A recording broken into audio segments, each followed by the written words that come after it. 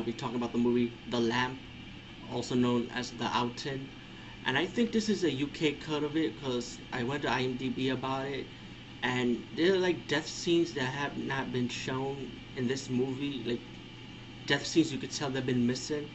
So if anybody got The Outing, the an unedited version of it, let me know because there's one with the security guard scene and there's one with the black female friend, and I'm guessing she got killed also, but they never show the scene. So if anybody knows about those two scenes, let me know.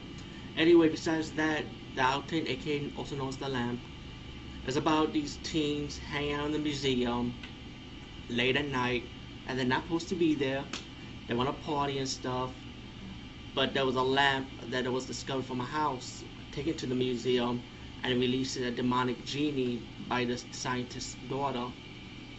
Pretty much the demon goes around killing anything in the museum, and the keeper is actually the daughter of the scientist.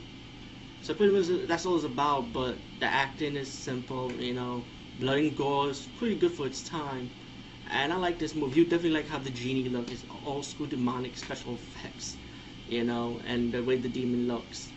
The Outing, aka The Lamp, go get it, and about those missing scenes, let me